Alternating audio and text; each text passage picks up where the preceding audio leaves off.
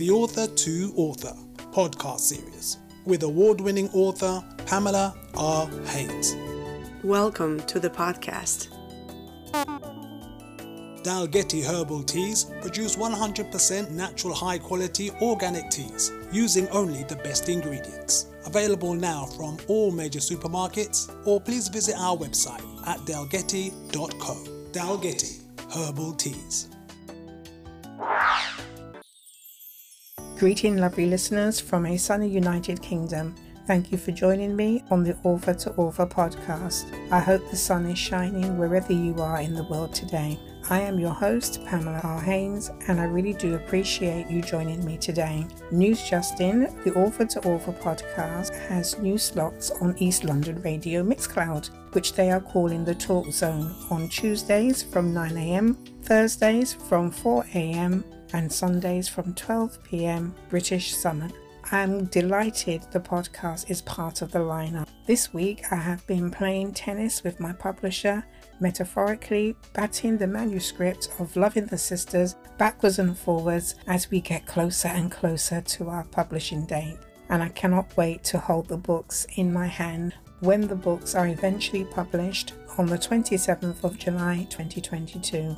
In today's podcast episode, I interview author Leah Bailey.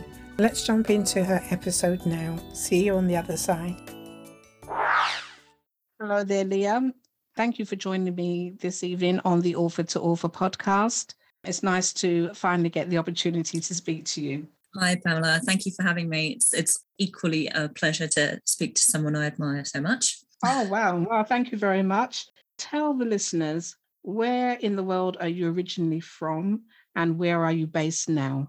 I'm originally from a small kind of suburb of Philadelphia in the United States, East Coast, so about an hour and a half south of New York and about 4.5 hours north of Washington, D.C., which is how I oriented myself when I first came over. Everybody knew where those two places were. And now I reside in Wimbledon. Which is West London? Yeah, it's southwest London, near Surrey. It's in the zones, as it were, but not in the centre. What was the reason for travelling from the States to London? Well, originally I came over to the UK to study English literature. I studied at the University of Kent in Canterbury for my year abroad. That got more interesting because the year that I was studying was my third year of university, and that was September of 2001. And my flight was delayed by 9/11. So I had a very interesting academic year over here the first time. And during that year of study, I met my ex-husband, who is British. He and I are still friends, and we were together for like 10 years. So I decided to move after graduating from my American university. I decided to move over to Britain permanently to be with him. And then after we separated, I had just finished my teaching qualification, so I decided to stay because my life was here by that point. False. London was a result. Yeah, London was a result, obviously, of all of that. London was, there are better job opportunities for an English teacher in London than in outer sectors. You're a teacher. Do you teach primary, secondary school, college? What age group do you teach? Well, I have a PGCE in English, Media Studies and Drama for the age groups 11 years old until 18. So I can teach Key Stage 3, lower school, Key Stage 4 and Key Stage 5. And my primary subject is English. So I teach teenagers, essentially, English literature and poetry. Right. And what kind of books are on the curriculum at the moment? Well, since I've been teaching, this is my 11th academic year teaching, and I've taught 4 different exams, 4 different syllabus, because they do keep changing it. Most of the exams have a 19th century text, a Shakespeare text, what they refer to as a modern drama, so anything after 1945, usually in spectacles, and a poetry section. It used to be there was an anthology of poetry they studied as well as unseen poetry. But this particular year, the anthology has been set aside to make it, feasible at the moment, with everything being what it is. But they do still have 4 units, always a Shakespeare play, always a novel, always a drama, always a bit poetry. So what happened during the pandemic, how did that impact on education at your school? At my school, because of the unique circumstances of my school, I don't teach in mainstream. I teach at a proprietary private school for students with special educational needs. So those students are high ability. They're very, very bright, very, very able students, but they have different non-neurotypical things like social emotional. They have anxiety, or some of them have autism or dyslexia or ASD, but they are frustrated in a mainstream because they can't concentrate and they can't focus. They're very, very smart and they're very, very able, but they're held back by the chaos of a 30 person classroom. So at my school, most of my teaching is one-on-one or two-on-one. I don't think I've ever had a class bigger than 5. So we get a lot of individual attention. Because of that, during the pandemic, we were able to move online without it being quite so complex or difficult. Students that weren't able to access technology at home, we were able to give laptops from the school store so that we could all work from home and do an online teaching. We didn't do that for very long because of the bubble that we can be in. It's a very, very small school, like 50 students, 50 staff. But while we were in the bubble, while we were teaching from home, it was a lot easier to functionally do it because it was only one-on-one. It's like more like tutoring. Now, it did massively impact their mental health, their behavior, their ability to socialize, their ability to interact and keep up. I'm a very discussion-based teacher. So I like sitting at a table with 2 or 3 people and discussing what we're reading, because it's a lot easier for me to pick up when they don't understand something or kind of tease out an extra question when they're sitting across from me. The computer is a little more difficult with that. So I was deliriously happy when we went back to live teaching. How long have you been back at school now? We started back almost a lot sooner than most mainstreams because we were so isolated, because we were so small. And, I got all my vaccinations straight away to be safe. And we came into the school and no one was allowed in the school from outside, nobody at all. And we had masks, we had face masks and visors and all the gear. So we went back for the last month of that academic year for half the school. And then from September of 2020, we were back full time. We were back in. Been back quite a while now. Yeah, we were only out for a couple of months, but because, our students really need that contact more so than most. But definitely it was really important that they get that socialization. Well, thank you for that. And also thank you for donating 2 copies of Chasing Apollo to us. I know it's going to make a really special gift for our competition winner, but it's not your first book. What's the name of the first book that you wrote? The first collection that I released was Between Hindsight and Foresight, Poems from My Walk. And that was really, really scary because I've been writing since I was 14. I've always used my writing as a catharsis, as an expression. And I've always wanted to publish, but that's terrifying, especially, with the way publishing is, do I need an agent? Do I need to go through traditional ways? Do I need to publish in magazines? Do I need to do this? Do I need to do that? How do I be a real poet? And so a friend of a friend told me about a small publisher who used to be an English teacher, who is absolutely deliriously fantastic, who took on my manuscript and helped me make it real and then left it all up to me. So it's about 20 years worth of my best work from my early, some of them are exactly as they were when I was a teenager. Some of them were written months before it was published. So I'm really proud of it. But Between Hindsight and Foresight is a collection over space and time. The one that you have copies of, Chasing Apollo, was my second collection, which was released last September. Yes, so obviously I remember the book launch, seeing the photos and the footage on Facebook, and I dipped into the book last weekend. The idea I had was that I was going to ask you if you wouldn't mind reading a few poems from the book. And when I opened it, I realized that it was the longest poetry book I've ever read, I think, since being at school myself. So where did you get the idea from to write Chasing Apollo? Well, oddly enough, I run writing workshops for my students. And one of the writing workshops that I run is teaching them how to do different forms of poetry, one of which is haiku. And there is another form of poetry called tanka, which is what is in Chasing Apollo. I was teaching them how to write haiku based on photographs. And in the last international trip I took was February 2020, I went to Rome. And I took over 300 photographs and I loved it. I was there a week. I could have taken 6 times as many photographs, but I used some of my photographs from Rome to help in the workshop with learning about sensory and freezing the moment and how to use a photograph, create poetry, especially haiku and tanka and that kind of poetry. And I used my photos in the workshop and I started writing them myself. And I thought, this is kind of fun. What if I actually did this as a thing? And so I put all my photographs into separate folders for which day they were taken in the right order. And then I started writing. So the idea behind the poem is it is a journalistic poem. And this follows on to a kind of Japanese tradition and other forms of kind of traveling poetry where each verse should feel like you're on my holiday with me. It should feel like you're walking with me on the streets, that you're going from site to site with me, that you're feeling the emotions and having the experiences with me as you go through the verses. And it is quite long. It is the longest poem I've ever written, but I used the photographs to help. And it was delightful to do, I have to say.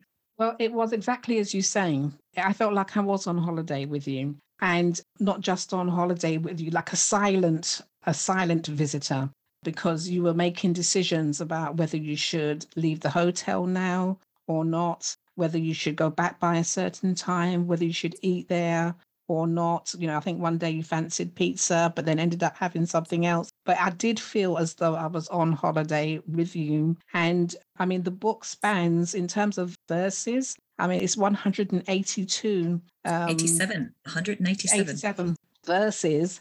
You definitely get the sense of all your adventures that you had as somebody who was traveling alone on holiday. So it's very cleverly done. Did you like the illustrations? I'm going to ask you about that in a minute. But so it was actually a holiday that you went on, that you were writing about. So it felt like when I go on holiday, I might jot down a few notes of things that I did. But how do you turn that from being just a few notes into poetry? How is that done? As you said, the main poem is 187 verses long, and I used my photographs to help me do that. So I'd chosen the form that I was going to use, and I had organized it and structured it to go day by day, moment by moment. And so I had taken notes. As you say, I had already planned on writing a few poems about it because I'd taken notes of stuff while I was there, just random stuff that occurred. And those ended up being smaller poems that were after the main poem. But the idea behind it got sparked with that workshop about haiku. And then once I had committed to try and do it, then it was like I was reliving my holiday as I wrote it.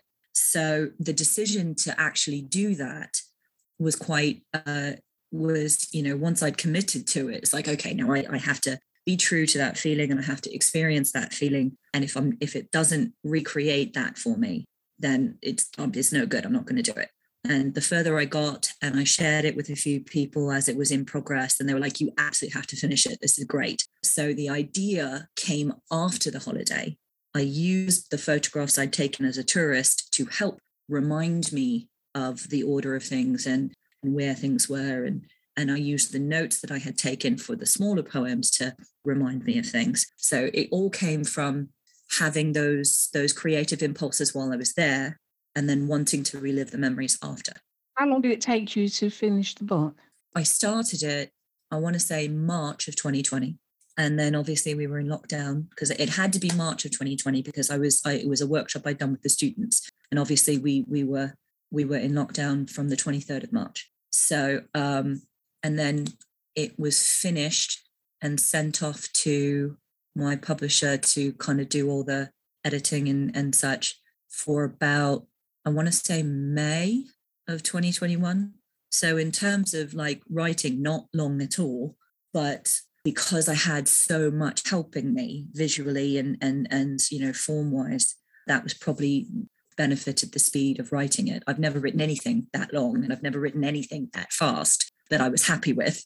But that's between March of 2020 and May of 2021. And then it was released in September 2021. The book launch like? A party. It was a party. I had lots of friends and colleagues there, and there was a few people who I hadn't met before there. It was kind of a dual launch because I was supposed to have a launch for the first book that never happened because of the pandemic. So we kind of launched both at the same time. In the first book, there's a poem about my writing place. I go like once a week. I set aside 2 hours to go and write in this noisy piano bar in Wimbledon. And so we were having the book launch in the piano bar, and I invited the piano player from one of the poems in the first book to come and play at the launch. And so we had some readings, and we had some signings, and we had some games, and listened to the piano player after, and just had a good time. It's great. Certainly deserved and needed to after so long in lockdown. So I'm glad to hear that you had a really good time. You have a third book out. You're part of an anthology. What's that book called? So after the first book came out, my publisher put it on her social media, and a lovely, wonderful lady named Leah Bailey, who was running a lockdown community Zoom once a week, said, "Oh, any of your lockdown authors that want to come to our community Zoom should pop on over and have a good time."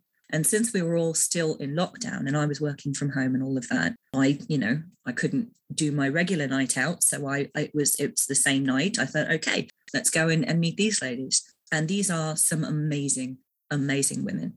It's International Women's Day, so I've got to mention that. These women are incredible, and they come from all ages, all walks of life, tons of experience. And the anthology comes from those experiences.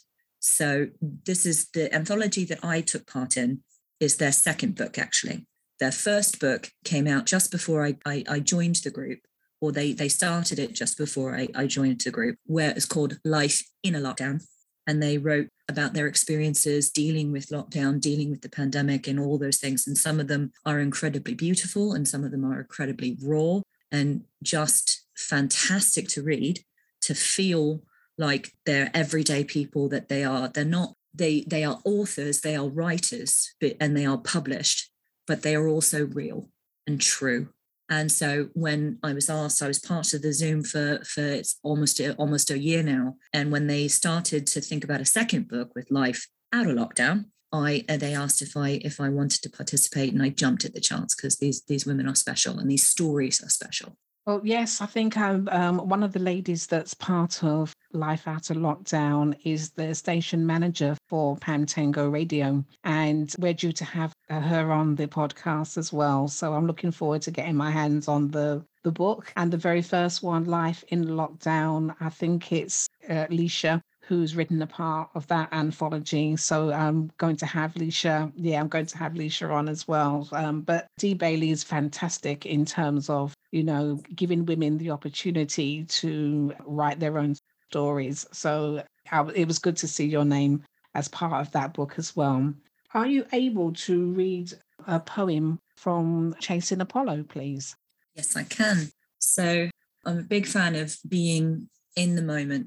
And one of the reasons why Chasing Apollo was like that, like it was, is those frozen moments, the photographs turned into memories that are frozen. And this poem is from the end of the book, and it is the very last moments as I was leaving, the view out of the porthole on the airplane kind of thing. So on the seas of time travel, time expands and contracts, like breathing, blinking, flying. Time fills its sails like a frigate, butterfly, or kite. Time rolls and ripples like the Tiber or champagne, tears. You can dip into it like a memory or dessert or sauces. You can regret leaving like an unfinished task or a missed date, lost earring. You can hope to return like a target or strategy, goal. You can go forward like imagination, creation, or dream. Travel in time now to a place, to a feeling, to a moment. Leah, thank you very much for reading that poem, which comes at the end. Can you tell us about some of your other writing projects? What's next for you, Leah? Well, I have lots of plans, obviously. I don't think I've ever met a writer that doesn't have like 5 different plans. What some of them more amusing may or may not happen. My publisher joked when she saw pictures of my cats that I should write a poetry anthology of cats. And, I shall be doing that at some point just to annoy her, if nothing else. But I also have two things forthcoming.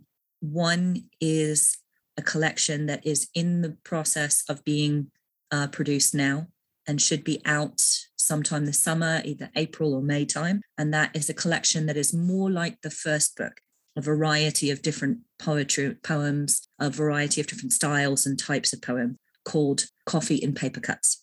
So at the moment, there's just a book cover, but it will be a real book by April or May this year. So Coffee and Paper Cuts should be out this summer. The project that I'm going to begin after the summer is actually more like Chasing Apollo, is going to be based on a trip that I'm taking for this summer, which I was supposed to take last summer, called, and the title of that is going to be Second Score.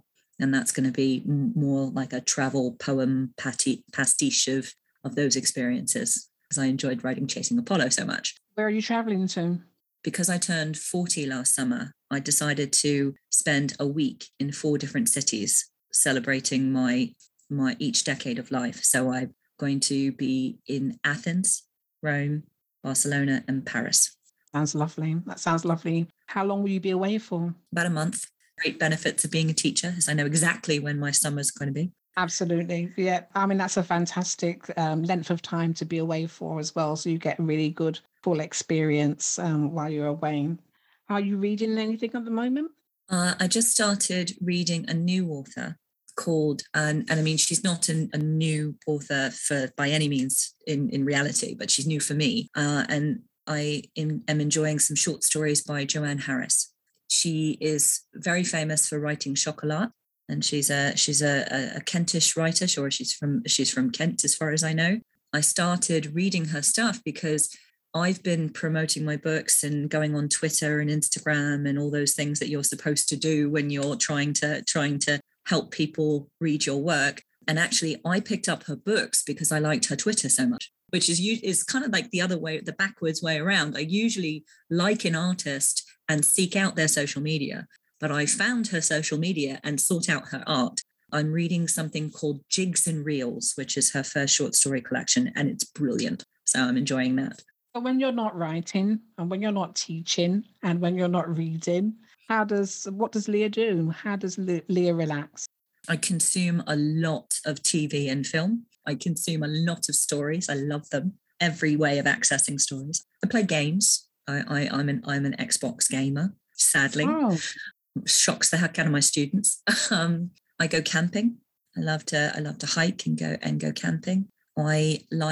Because of my drama background, I like making a historical costume. And so I always dress up for World Book Day. I was one of the Grimm's brothers witches for World Book Day on Thursday, painted my face and had a proper witchy outfit going on.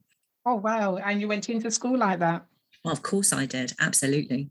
It's all about giving them the confidence to be original, be outstanding. They always are like, what are you wearing? I'm like, a dress. Why? Something unusual about that? We all wear masks and sometimes we get to enjoy them. How did you find your publisher? I mean, I think it's important that we tell the listeners that your publisher is Danny Bleckner from Conscious Dreams Publishing. We have already interviewed Danny. Your interview will follow hers. So, but how did you find her and how did you find the whole publishing process? I met Danny through a mutual friend because obviously, Danny used to be an English teacher, still is teaching in schools and passing on that knowledge. She worked with a mutual friend, a colleague who I also taught with. So every time I would talk about publishing, every time I would talk about freaking out with the publishing industry and, do I self-publish? What is this ebook stuff? What is this Kindle publishing? Do I get an agent? Do I send off, every time I approached publishing, it set me into a complete tailspin of freaking out. And at least 3 times before, my friend had told me, I know this lady named Danny Bleckner. Leah, I know this lady named Danny Blackner. You really should check out my friend Danny Blackner's page. And so finally I heard her and listened to her. And I went to the Conscious Dreams page, and it seemed like a match made in heaven. And so having contacted Danny and talked to her about my book and why I wanted to publish my poems, she said, send me your manuscript. And then from there, she made the process so easy, so simple. I've been just loving it ever since, so much so that she's published all the work that I put out that is mine. You know, my 2 collections, coming up on 3 collections. I don't think I will choose to go anywhere else, because she really cares about it being what I want and my vision. And she makes it really, really simple. She gives me all the options and she says, pick from this, pick from this, pick from this. Oh, look, it's really a book and now it's in your hand. And so what was in my head becomes reality because of the process with which she facilitates. That's really important when you go with a publisher. You just can't go with anybody. It has to be the right fit for your projects and someone who wants to see your book do really well and has your best interest at heart. So I'm really glad that you found that kind of person in the publishing house that you went for. But if there are listeners out there who are aspiring writers and poets, what would be your number one advice that you would give them about developing their craft? Probably first and foremost is make sure you read as much and as widely as you can, because there is so much to learn about how other people do it, how other people use words, how other people express themselves, so that you can cherry pick and follow in the footsteps of people who have been doing it for a long time, or even if they haven't been doing it for a long time, have pushed themselves forward to complete the process. And you can decide, oh, I don't want to do it like that, or I do want to do it like that. I want to do this style. I want to try this structure. I want to try this form. I want to try these techniques, or not at all, if you want to completely rebel. But the important thing is to read as much as humanly possible so that you have that wide vocabulary, you have that experience of knowing what you do and don't want. Because the worst thing you can do is be crippled by indecision, not knowing what you want to say something, you have something to say, but you don't know how to say it, and you don't even know how you might say it. So read as widely as possible. And then secondly, I would say, do not let some kind of inner voice that tells you, well, nobody wants to read what I have to say, stop you. I mentioned Joanne Harris before. Recently, she tweeted about imposter syndrome, and she's quite right. It's something that we all suffer from, published or unpublished, any kind of creative, any kind of artist, any kind of person, we all feel it. And she actually mentioned an interesting point that sometimes after you've been published or after you become successful, that imposter syndrome sometimes becomes worse, because if you've been successful, then the expectation is that your next project is going to be successful, and the next and the next. And so this feeling of pressure and, are we really a writer? Are we really a poet? Everybody has it. And I have read some brilliant books by some brilliant writers who I'm sure feel that sometimes as well. So don't let it stop you. And then, try to enjoy it. Last bit of advice: if it doesn't bring you joy, it's not going to bring anybody else joy. If it doesn't bring you relief or catharsis, if it doesn't help you, then it's not going to help anybody else. Find the joy in it. Don't not do it, but find the joy. Oh yeah, I mean, I wholeheartedly agree with you with the last one. I enjoy creating the characters. I enjoy putting their personalities together, and even the ones that I don't like, even the characters that I don't like, but there is a process and a joy in being able to create something and put it together. So that's fantastic advice, that enjoy doing it, and then other people will enjoy your work as well. So Leah, if people wanted to get hold of your books, how would they do that? I am available on Amazon, in both the UK and the US. I also have social media accounts through which I can be contacted: Instagram and Twitter, Leah the Dreamer; Facebook, Works of Leah the Dreamer. I'm on Linktree as Leah the Dreamer. Linktree is probably your best bet because it has all of it. I have a YouTube channel where I give you the stories behind each of my poems, as well as writing tips and readings. So there's a lot of places where you can see my work.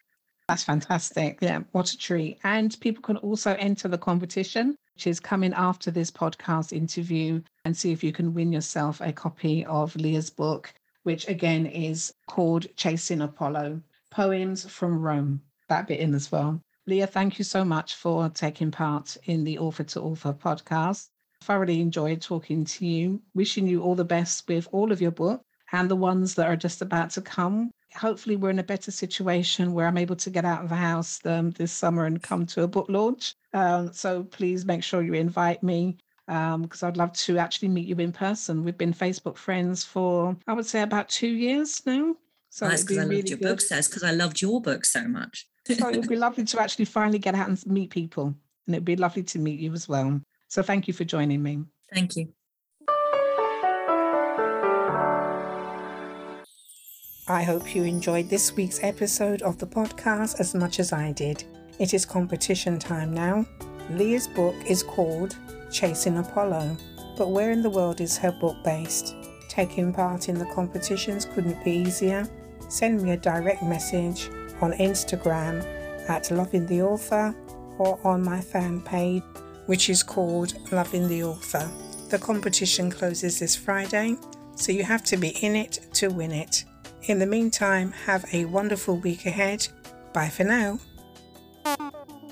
Please join Pamela R Haynes for another Author to Author podcast coming soon.